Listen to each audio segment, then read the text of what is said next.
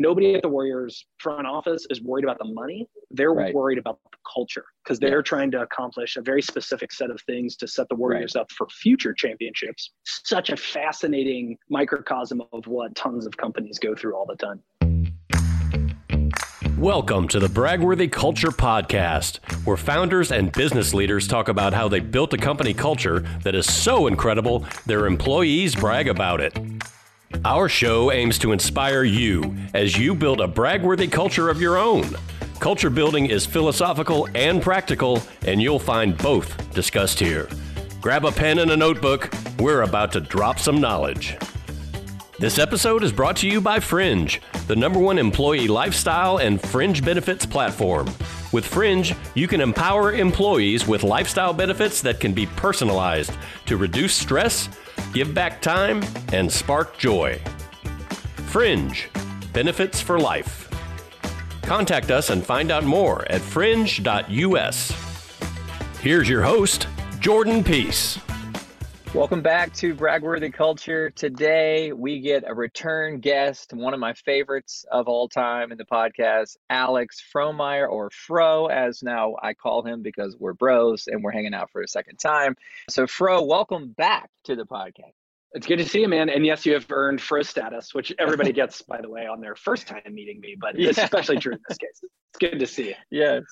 If you're listening and not watching, you don't have video, I want to let you in on how I run a particularly bald man. But that is short for Frommeyer, but it is an ironic nickname. And Alex, or Fro, has been a really great guest of ours. We're actually just talking to the folks that help us produce our podcast and seeing that your episode was the top listened to episode that we've had, actually, your previous episode. So thank you for that. It's a big deal to us, and just really appreciate the perspective, the depth of the conversation, and very much looking forward to jumping in again. The obvious question, since it's been about 1 year, almost the day since we spoke last, what has happened since we spoke? What has happened with your company that had one name and now it has another name? We're going to talk about the rebrand a little bit, but walk us through the last year just from a standpoint of where you've taken the company. Yeah, well, it's great to be back, and a lot's happened since, the past year. Probably the two most notable things for us is just the sheer growth of the business. Since last October, we've added 150 roles to the Beam team. So we were at, 250, something like that around the business all in, and now about 400 Beamers, which is amazing. And we're adding roles across. We just opened a new office too. This is actually my first time setting up in this physical space too.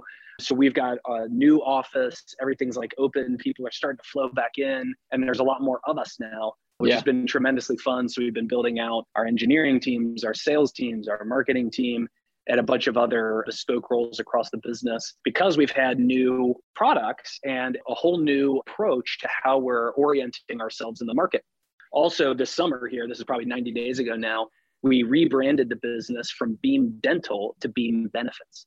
And as a rebrand, it's relatively significant, but really what it says about where we're going as a company is really where the magic is. Beam Dental was a company almost completely focused on a differentiated approach to dental insurance for small businesses around the country. And guess what? We still do that. Nothing's changed on that front. But Beam Benefits is really about us opening up our ambition as a company to help solve not just one problem, the dental problem for small businesses around the country. We want to solve the employee benefits problem for employers all over the country. And we're incredibly excited about the opportunity to help digitize and modernize the industry at large, and to help a very, in our view, unloved customer segment get a really great experience when they think about their employee benefits. It should really be a part of your culture. I think we're going to talk about that today. Part of your company's culture is your benefits and how you offer and orient those benefits to your team. So we're really excited about that. Lots of exciting initiatives around the walls these days. Yeah, we're always going to talk about culture on this podcast. But my question is, and again, and I say this a lot on the podcast, but it's a bit of a selfish question because I'm behind you on the progression through the startup world. We just finished a Series A. We're about 70 people, right? And I'm just so curious what it looks like to go from 250 people to 400 in a very short time while doing a rebrand. And specifically, I guess my question is, was it actually helpful to you as you grew so significantly, 40% more employees while rebranding, is that actually like the newness of those two things coming at the same time? Was that actually a positive, or is it just like compounding two big challenges to both rebrand and hire in a lot of people at one time? We do, I think, a really great job as a business of getting people comfortable with being uncomfortable. And some of the reason why is whether it's, this year's initiatives like launching some new benefits products and the rebrand, or previous years when we had other big initiatives in the business, there's usually always something going on that if this is your first experience as an employee at a growth company, it's shocking. This year's newest Beamers are no exception. They're like, oh my God, this is like a normal Tuesday in this business. And we're like, yeah, get used to it because this is normal, right? And whether it's the rebrand of the company, launching a new product, heading into a new market, or whatever we're going to be up to in 2023 and beyond, there's always something that I think in some ways lets people know that they're in a different environment. We will remain a really ambitious company forever, I hope. And what that means is that a certain segment of the business and a certain segment of our employee base, their work is changing. How they report into the business is changing. The physical location where they're doing their work is changing. The products that they're selling or helping position or doing customer support for are changing. The one consistency, though, is our values, our true north, our vision as a business. And so the common thread that we try to keep folks focused on is like, despite all of the changes to what your day-to-day life might look like, there are things that won't change that you can really anchor around. It's things like our values and culture. Yeah, it's interesting in the midst of that much change and sort of embedding the value of change and the readiness for change into your culture. It actually makes your values somehow all the more important, because if there are going to be things moving around and changing all the time, those few things that don't change are huge, right? There's few things that you can cling to in the midst of the storm, right? Like that's enormously important. So one of the things that you and I talked about kind of in our pre-call and even just in side conversations is this idea around values that scale, right? So I'm really curious to tap into that a little bit, because I imagine you almost have to readdress and refresh and look at, you're not going to change your values, but look at your values and try to understand, what did we mean when we wrote this when we were 5 people? And what does it mean for 400 people to try to do and act the same way? So I'm really curious, again, for me personally and for our listeners, how have your values had to, I don't know, be renewed, refreshed, recommitted to, whatever the word is, right, in the midst of all of this growth?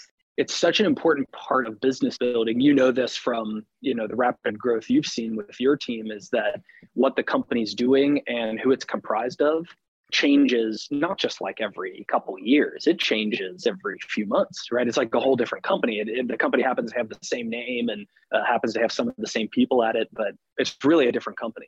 And so you're really scaling culture through entirely different businesses. It just happens to all need to be connected to one another because it is in fact the same business. And so the way this is often expressed, I think this is like one of the key things I've learned over the years, is that culture should change. And yet that is typically connotated negatively. You'll hear people say this all the time. They'll say, well, I really loved such business, but then the culture changed. And it's always said in a way that implies that the culture changed for the worse. Usually what it means, and I'm sure there are cases where, the company loses sight of its core values or truly falls apart. But in more cases, all that person is trying to express is the company culture changed because the business changed and the culture needed to change with it. So in my view, it's not about should the culture change or not. The culture is going to change because what the business needed 1 or 2 or 5 years ago is different than what it's going to need 1 or 2 or 5 years from now. The key is you have to be messaging how the culture is changing as it's changing.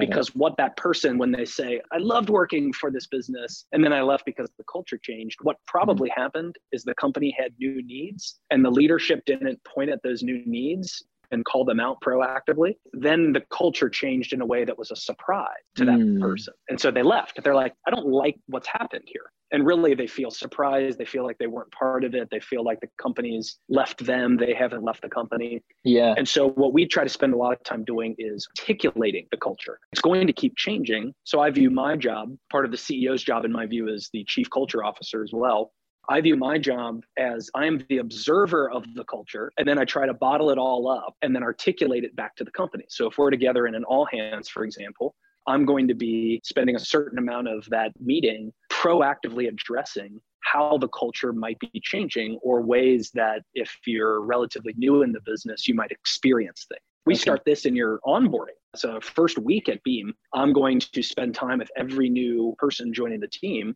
in an explicit effort to try to, I guess, indoctrinate in a way, but really like teach some of the key principles. Yeah, in a positive sense. But I want everybody to really understand some of the basics, right? You don't have to know everything day one, but we want people to be onboarded into the culture just as much as onboarded into the training of their job itself.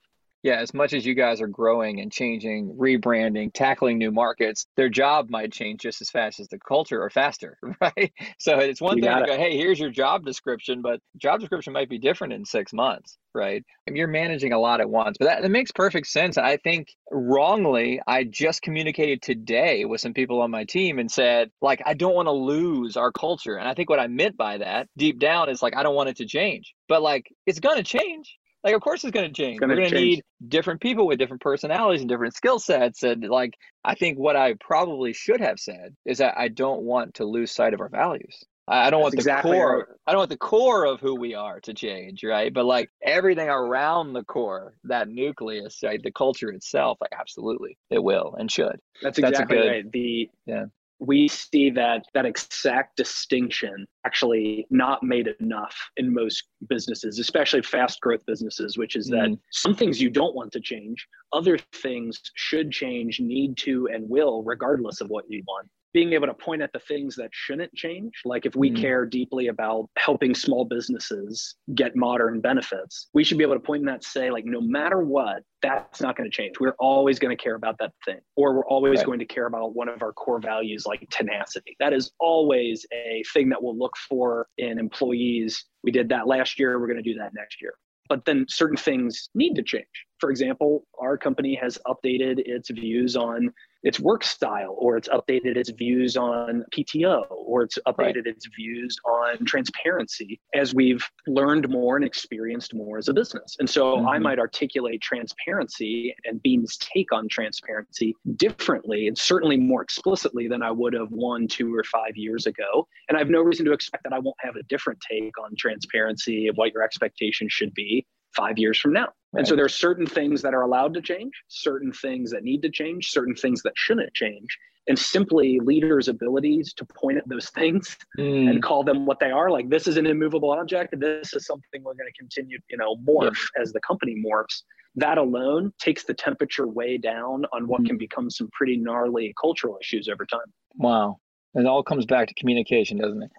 Always does. So thinking about what you just said around meeting with people in their first week, spending time personally, right? Even at the scale of 400 employees and counting, you're still doing that. But I would imagine 4 years ago, let's say, you would spend time with them that first week and their second week and their third, right? And in perpetuity, right? But now, probably not, right? 400 people, chances are you're going to see them periodically, you catch them in the hallway, try to have as many conversations as you can, but you're not personally going to have a deep relationship with every single of the 400 people in the company. Therefore, and this is what I'm going through, which is why I'm asking the question again, selfishly, you have to trust leaders beneath you, folks probably another level again, managers and so forth, that they are carrying the cultural banner. They're carrying the values. They're pointing, to use your word, at the things to say, movable, immovable.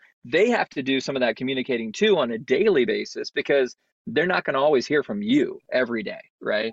So I'm curious just what that's been like for you, transitioning from always being the guy to communicate vision, direction in every case and every communication, to still doing that, but on a particular cadence and trusting that it's being backed up, on a more daily basis by the folks that you lead and the folks that they lead.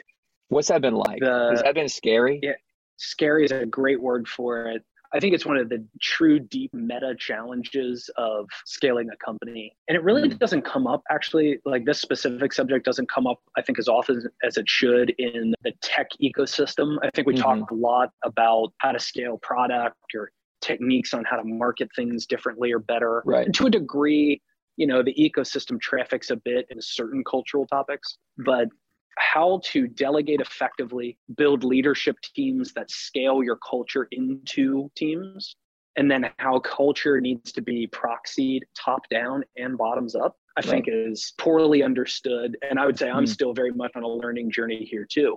Literally earlier this week, our people and HR team was together talking about 2023 goals. And one of them for us is this exact thing, which is I'm doing so much of the top-down stuff, convening meetings. I'm doing cultural roundtables. I'm helping onboard new people. I'm doing all hands. I've got a culture deck. I'm constantly talking about our values, employer branding as we hire additional people. We're doing a lot at my level. We are not doing enough at other levels of the business. How does that little decision that our customer success team makes today, how does that incorporate the big picture? How does that incorporate our core values? Does it? Yeah. And we are not, as a business, we're not interested culturally in policing that sort of day-to-day activity. I'm not forcing anybody to hey, you made a decision last week. Did you use our core values to guide you along the way, right? I believe people vote with their feet. They'll use the core values if they're valuable, and they won't if they don't find them applicable. And so what we're trying to figure out right now as a team as a people team is how do we better embed our values into the relationship building done between managers and our individual contributors to make sure everybody's truly, as much as possible, weaving that DNA into day-to-day, week-to-week life to give us the best possible chance at having a culture that can change itself to a degree and morph itself as the needs changes, which I consider to be a very bottoms up or organic process. Yeah. Which takes some of the burden off the otherwise, the CEO on the pulpit just like screaming about core values all the time. I think it takes a little bit of both, right? Because you got to evangelize. But it can't just be the CEO up there or key employee being the only one that's carrying the torch. Like everybody has to be involved to some degree. Right. Yeah. People are distanced from the CEO more now than they were in years past, right? They don't know you personally as well as everyone used to know you, right? So I'd imagine early on, and I feel this in my own company, that I have so many individual interactions with almost everyone in the company that they know me, right? So they trust me because they know me, right? But the trust, I would imagine, again, correct me if I'm wrong because I'm not there yet, but the trust that you will experience or not experience down the road is based on how the people that know you are genuinely agreeing with and communicating the same things that you are, right? Not because they're told to, but because they actually believe in what's been said and they believe in and they trust the leader, right? And then that kind of keeps going down those levels where it's just like, oh, well, my manager seems like they really genuinely are bought in. And so does their manager. And so this all must be very real and very genuine, right? As opposed to like, if it's just you all the time, it's like that, who's this guy again, like company mascot, like here, just like saying the same stuff, right?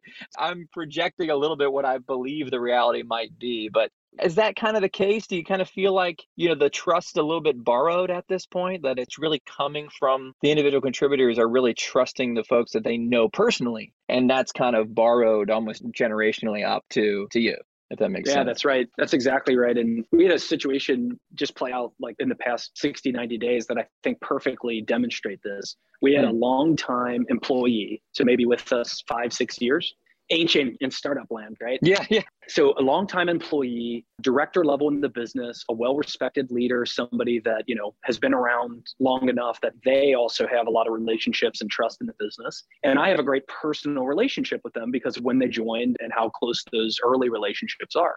And ultimately, between me and this person was introduced a relatively new leader. Okay. So now we don't spend as much time together. That's natural. But the new leader and I are highly aligned all the way through. And some strategic things came up 90 days ago that the director, the longtime employee, was not aligned with. And had heard the story of the strategy and where we're headed only through that new leader. And the trust bond hadn't formed between the two of them because it was a relatively new relationship. Right. And stylistically, they're a little bit different, right? Differing personalities. Yeah. And it was starting to become a problem. And I had been just staring at this problem. I had been getting updates on it from this new leader, and they were really struggling to like, I can't figure this other person out. And I'm like, I feel like I've got them totally figured out. We've been together for 5 years. I totally get it. And so I ended up doing a little happy hour with the longtime employee. Like we always do, one of our principles is we drive right at our problems. We don't fix things by ignoring them. We fix things by driving at them, really putting it on the table and having the real discussion. And so we had the real discussion, and that longtime employee heard my version of that exact same strategy that they weren't aligned with this new leader, partially because of the relationship and partially because of the expectation that I was setting, which was if the new leader and I are aligned, if you don't get on board, you're going to be in the out crowd. So it's time to get fully on board with the direction we're going in because everybody else is already there. Yeah.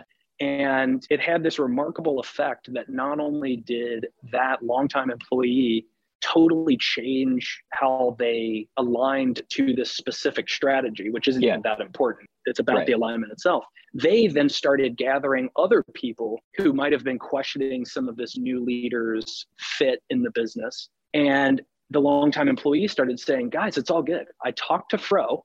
Everybody's on the same page. We're all rowing in the same direction. And so the point isn't that my version of this strategy and how I pitched it is any different or better than this other leader. The point is that trust takes time to develop. Getting people truly aligned is critically important. And that the culture is subject. It's this very malleable object, and you can have this incredible effect on it by introducing an expectation. And what I was leaving that longtime employee with is there are no sacred cows in this business. So even though I trust you, and even though you've been here for a while, if you don't align, you might find yourself not at the business anymore pretty quickly, right? And I didn't have to say any of those words out loud, but that was clearly understood through the nature of the conversation. And so getting people, that's a very authentic culture, right? It's very clear how this works, right? We all need to be rowing in the same direction. You haven't earned the right to be a rogue agent just because you've been around a while. It's important that everybody does pick up their paddle and begin making progress in the way that the business needs. And it's this really remarkable thing because you can see how in those moments, those anecdotes, how much culture matters. Because this has nothing to do with this person's talent. It has nothing to do with the talent of the new leader either. It has everything to do with, can we get everybody rowing in the same direction? And can we keep everybody rowing in the same direction? Thank you for that story.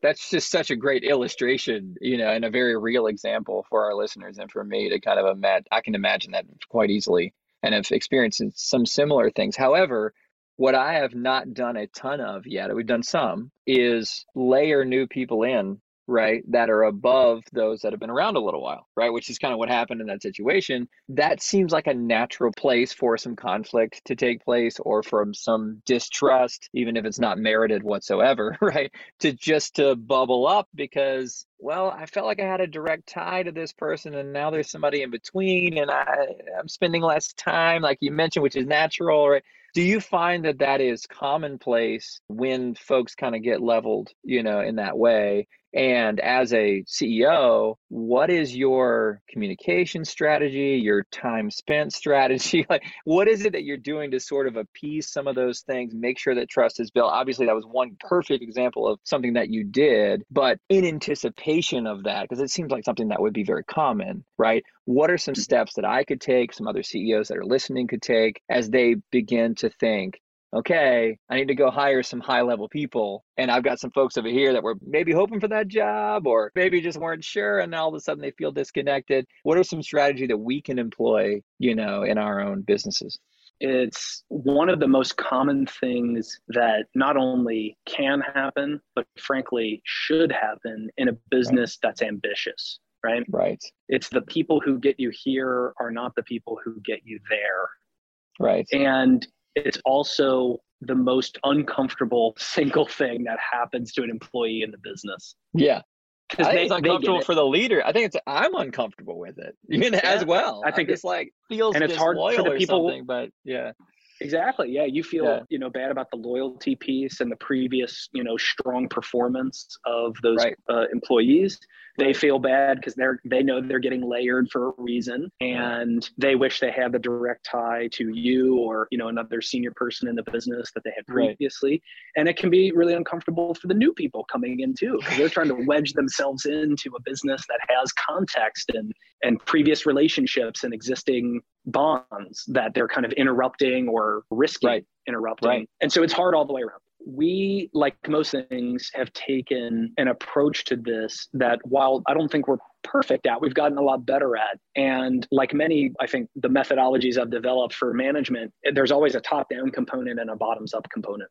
So the top-down component we kind of spoke to earlier. If I'm in an all hands and I know that there are some people that are uncomfortable out there in the business somewhere because they just got layered in, or a new leader's, come in to take the thing to the next level, they're going to hear messaging about getting comfortable being uncomfortable. They're going to hear messaging about the company has to, for a bunch of logical reasons, continue to be out in the market looking for top-notch talent, inviting that top-notch talent into our business and helping us achieve our really audacious goals. Yeah.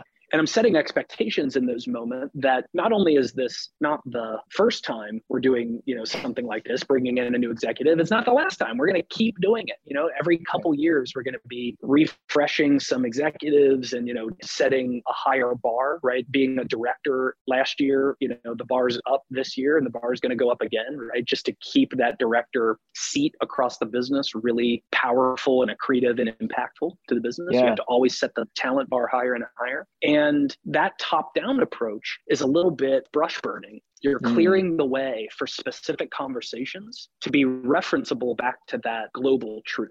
So whether it's me then having a specific conversation with a specific person, or that's, struggling with this, or with another leader in the business who needs to kind of actively manage someone's, from a hearts and minds perspective, right? Just their emotional response to the changing nature of the business. They can now say, remember, Fro was talking about this in our last all hands. He was talking about how we are going to keep up-leveling leaders. That might mean some people are going to report in differently to the business, or they're going to impact the business in a different way than they did previously. And a lot of it are, these are very commendable tours of duty that people go on. They might have been the interim manager of a team because a team lost a leader, and they did a fantastic job continuing to make forward progress. But then we finally hired a great specialist to take over that team. Right. And we should celebrate that. We should celebrate the era of time that someone stepped up to the plate and helped advance the ball down the field, even if it wasn't a perfectly scalable position they were in. And these things happen all the time. What we found is that by mixing those bottoms-up discussions that really try to respect and honor the specific people and the specific circumstances, matched with the brush burning I find myself doing a lot in all hands meetings or when I have teams convened, you can kind of triangulate people going like, okay, you're right. That is reasonable. It does make sense that Beam's going to continue to invest in better leaders over time, or more experience and people that have already done the thing that have yet to do as a business. But you are talking about some of the most emotional subject matter at the same time. Seriously. So I feel like we've seen everything at this point, people that they're so ready to bring in someone to help manage and move a functional area forward. And then people that, will in some cases leave the business because they're offended that they weren't the person tapped to go with the business for the next period of time. And you have to be prepared to lose in that context by always forcing yourself to look for what's the right decision for the company. Is it important that we are always loyal to every one of our leaders, no matter what, right? We're going to make sure every single one of them scales infinitely in the business. Or from time to time, is it better for the business to have some fresh legs and some people that have done it before and have the experience to know more of the answers instead of discovering them along the way? Yeah, it's interesting. It's if this were a sport, well, I'm a very sad Braves fan at the moment, but like if this were a sport, right, you'd look at the situation and you'd go, you got this young talent, this guy throws 105 miles an hour, and then you got this other guy that's it's just sort of not cutting it. You wouldn't think twice. You're just like, you're starting game one and you're benched, right? Like, but outside of that context, I think our emotions get so tied up in this idea of loyalty and this idea of they've done great work for so many years, and we want to honor that and respect that.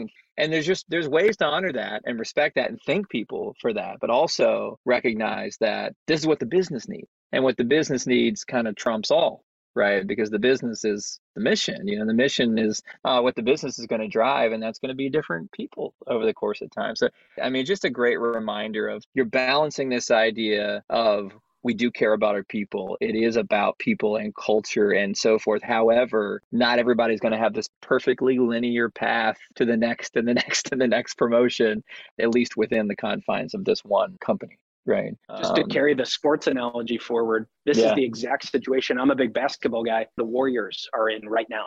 Draymond Green has helped win 4 championships for the Warriors. He's an iconic player, one of the best of his generation. Yeah. He thinks he deserves a lot of money in his next contract, but he's also a declining player.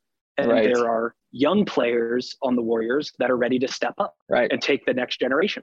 And what the Warriors have to decide, which is a purely cultural decision, because they have the money. Right. It's a purely cultural decision, which is, do we pay Draymond entirely too much money for what'll likely be the final contract of his career to honor, he retires the Warrior and it honors his championship run with the Warriors. Yeah. And then do we deal with cultural issues presented by his very strong personality?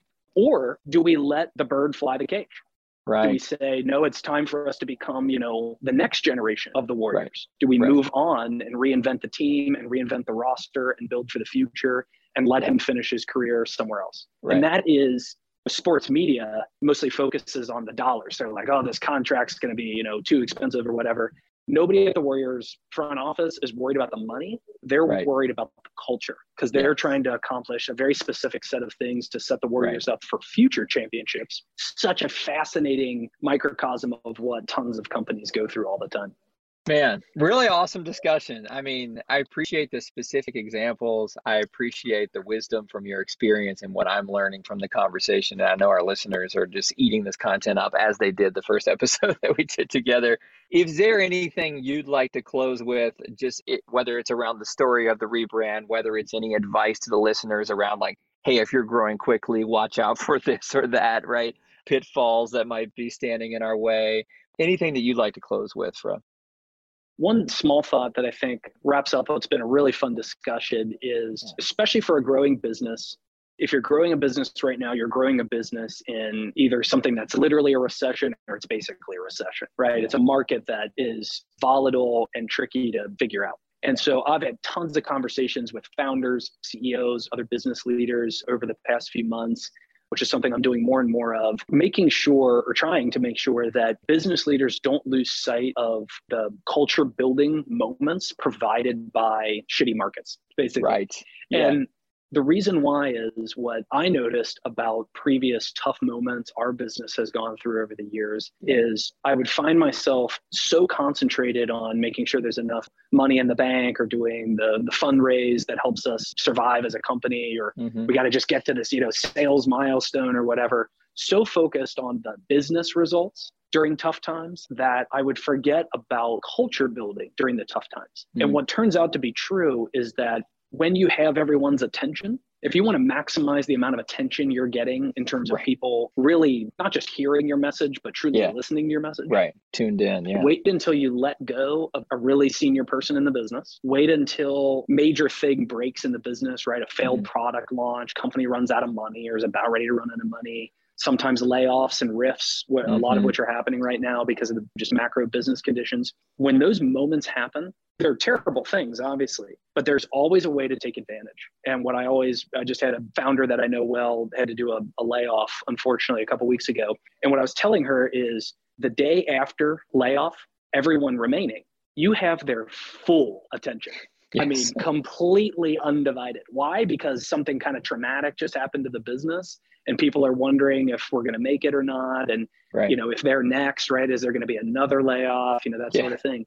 If you need to land a point about culture, or if you need to make other changes to the business, or there are some other Band-Aids you need to rip off, do it right then. Because people are fully engaged, fully ready to go and make whatever needs to happen in the business.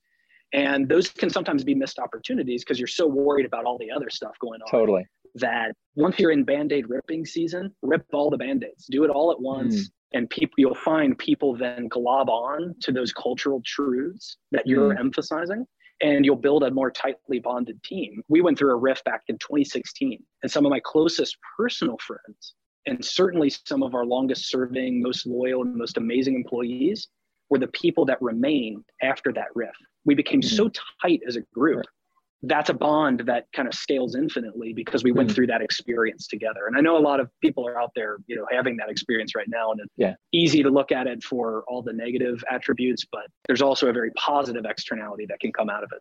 I mean, how good entrepreneurs are we if we're not looking for opportunity in everything, right? That's kind of our job. That's right. So that's a great reminder that there's opportunity in this market in whatever conditions the macro or our individual business is experiencing. Well, Fro, thanks so much again for your time. And I would venture to say we might even have you back for a third time. This is so much fun.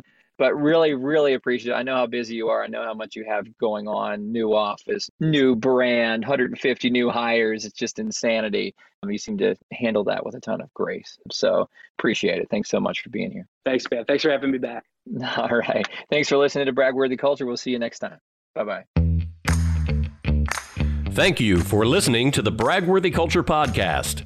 If you enjoyed this episode, please leave a 5-star review and subscribe to enjoy future episodes. This episode is brought to you by Fringe, the #1 employee lifestyle and fringe benefits platform. With Fringe, you can empower employees with lifestyle benefits that can be personalized to reduce stress, give back time, and spark joy. Fringe, benefits for life.